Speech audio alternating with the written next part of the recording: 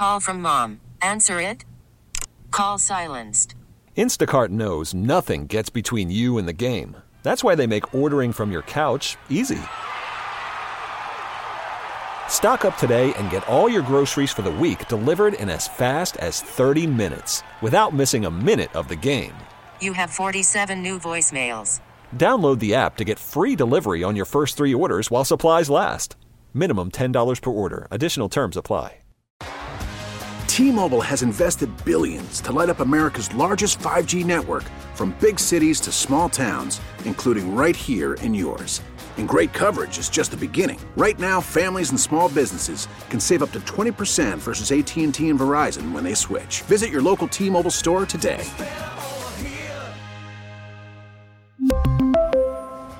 Plan savings with 3 lines of T-Mobile Essentials versus comparable available plans. Plan features and taxes and fees may vary.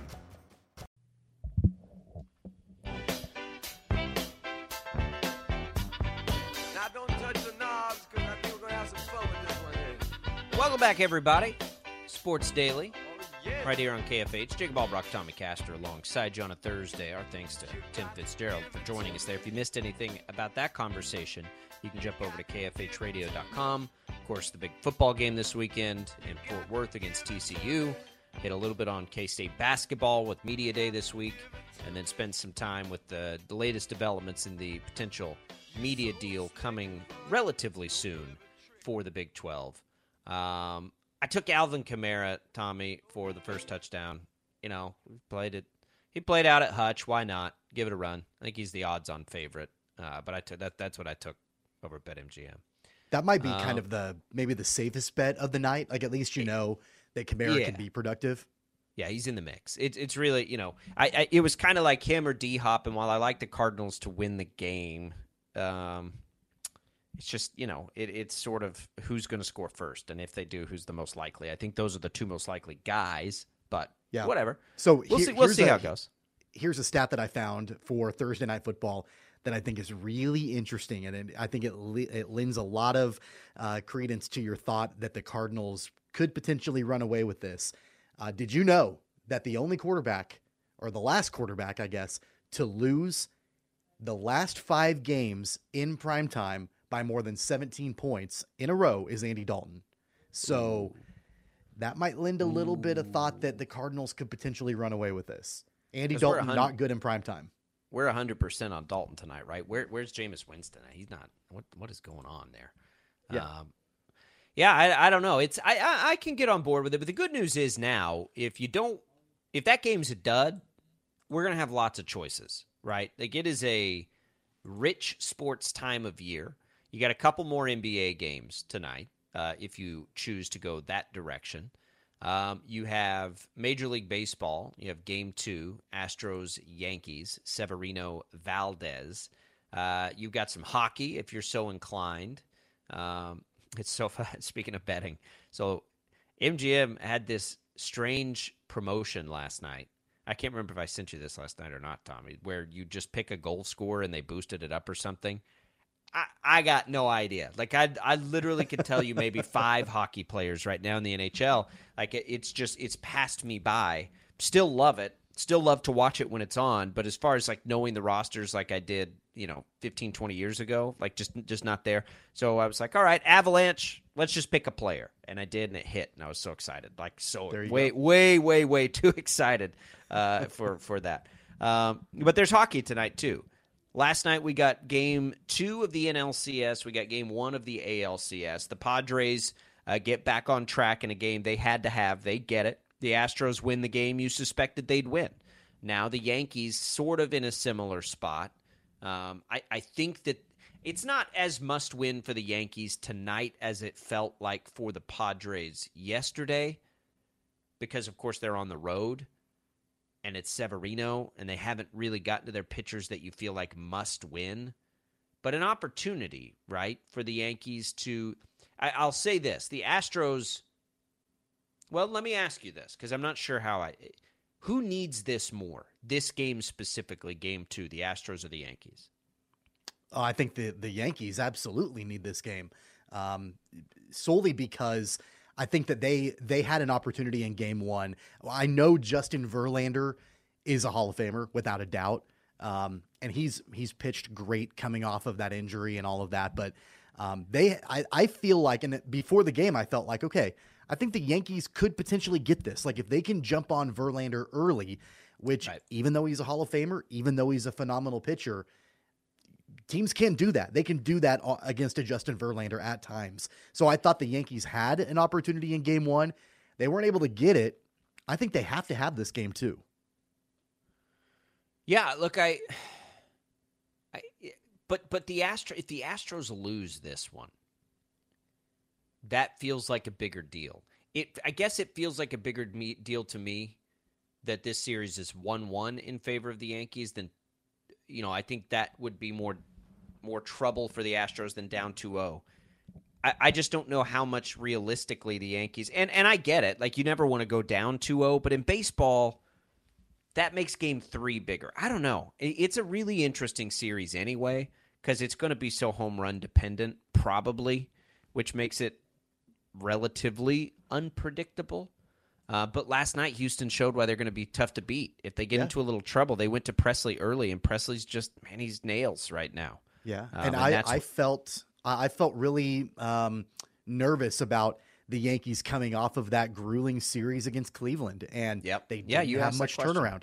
They didn't have much turnaround time. Well, but and that's the thing too. Verlander, it's Verlander, right? Nobody expected the Yankees to win yesterday. If Verlander was closer to what we saw in the regular season than the one time we saw him last series, and he clearly was, right? 11 Ks over 6 innings. That's Verlander, peak Verlander, when he's striking guys out like that. So they got the good Verlander and they didn't win the game. Okay, go out and get him today. I guess it's hard for me to quantify the amount of pressure there. And I only ask this because on the other series, it felt like an immense amount of pressure for the Padres to win that game. Like a crazy amount of pressure for the Padres to win that game to me yesterday. And they did. But that one to me was like, they're screwed if they can't get this win. I don't think that the Yankees are screwed yet if they don't get the win tonight. I mean, the Phillies had been playing incredible baseball. And, I mentioned it on the show yesterday. They looked to me like a World Series champion after game 1. And game 2, they jump out to a 4-0 lead, and you're like, all right, here we go. All right, this is going to be the Phillies. Like, there's no doubt in my mind at that point. And then credit to the Padres. They flipped the script, and momentum has got to be, headed towards the Padres at this point, because they were able to claw back. And I think it's a little bit different if the Padres were able to come out in game 2 and win from start to finish. I think that's a different feel than going down 4-0 and being down 1-0 in the series and then coming back and winning. I think that gives you significantly more momentum as you go into game 3. Of course you want to lead at the beginning and lead at the end. But a comeback like that completely flips the script for San Diego.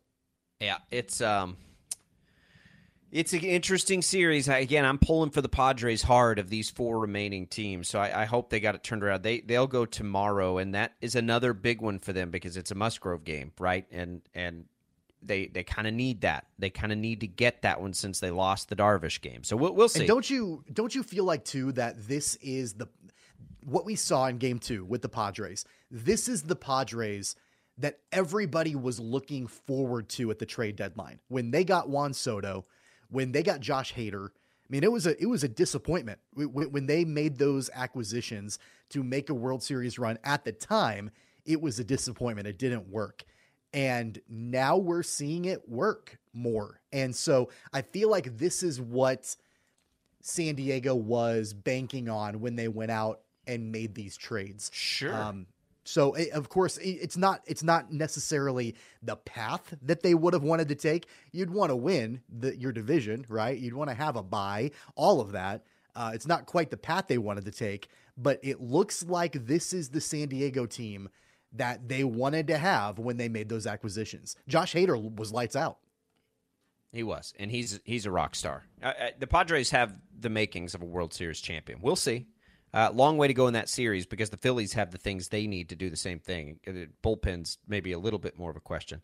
NBA last night, the real opening night, if you will, because you had just the 2 games on whatever night that was, Tuesday.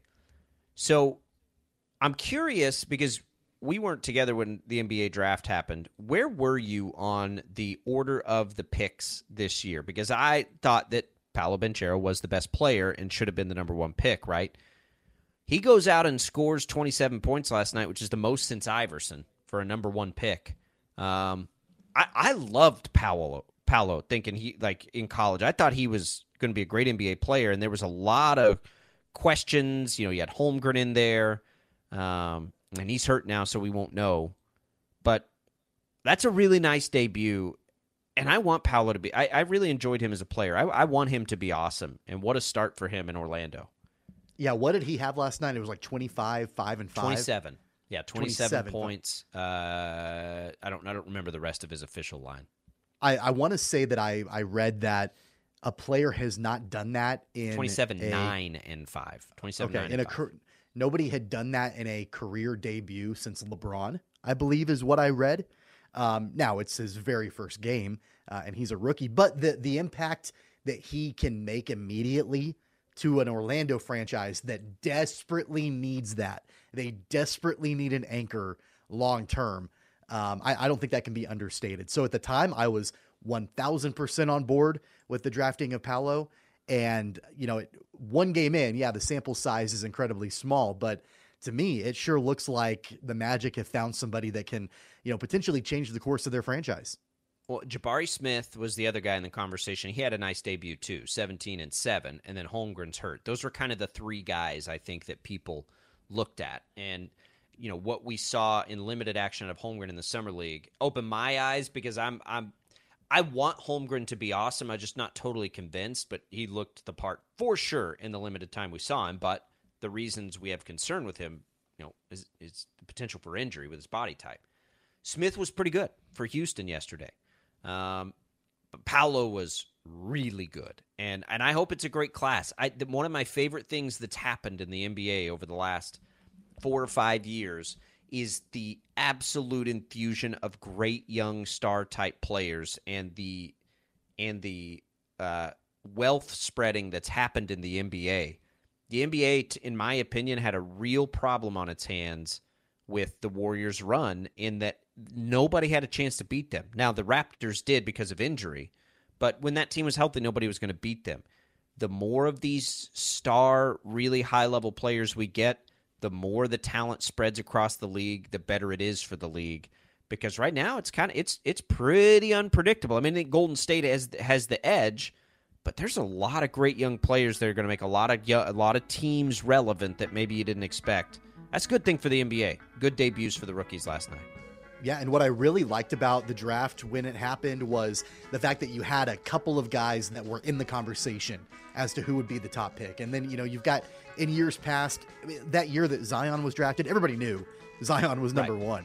But the fact that you've got a multitude of talent that could potentially go at number one, and then, you have number 2, number 3, so on and so forth, can immediately come in and impact teams. That's what the draft is all about, is getting these teams that are in desperate need of talent an infusion of that. And I think that we saw that with Orlando and we saw that with Houston last night. And I think those two guys, Jabari and Paolo, I think that they will continue to contribute that way. It's going to be fun. It is going to be a fun year for sure, especially if those rookies are good. All right, we'll come back. Sports Daily continues. We'll roll ahead on this Thursday edition right after this.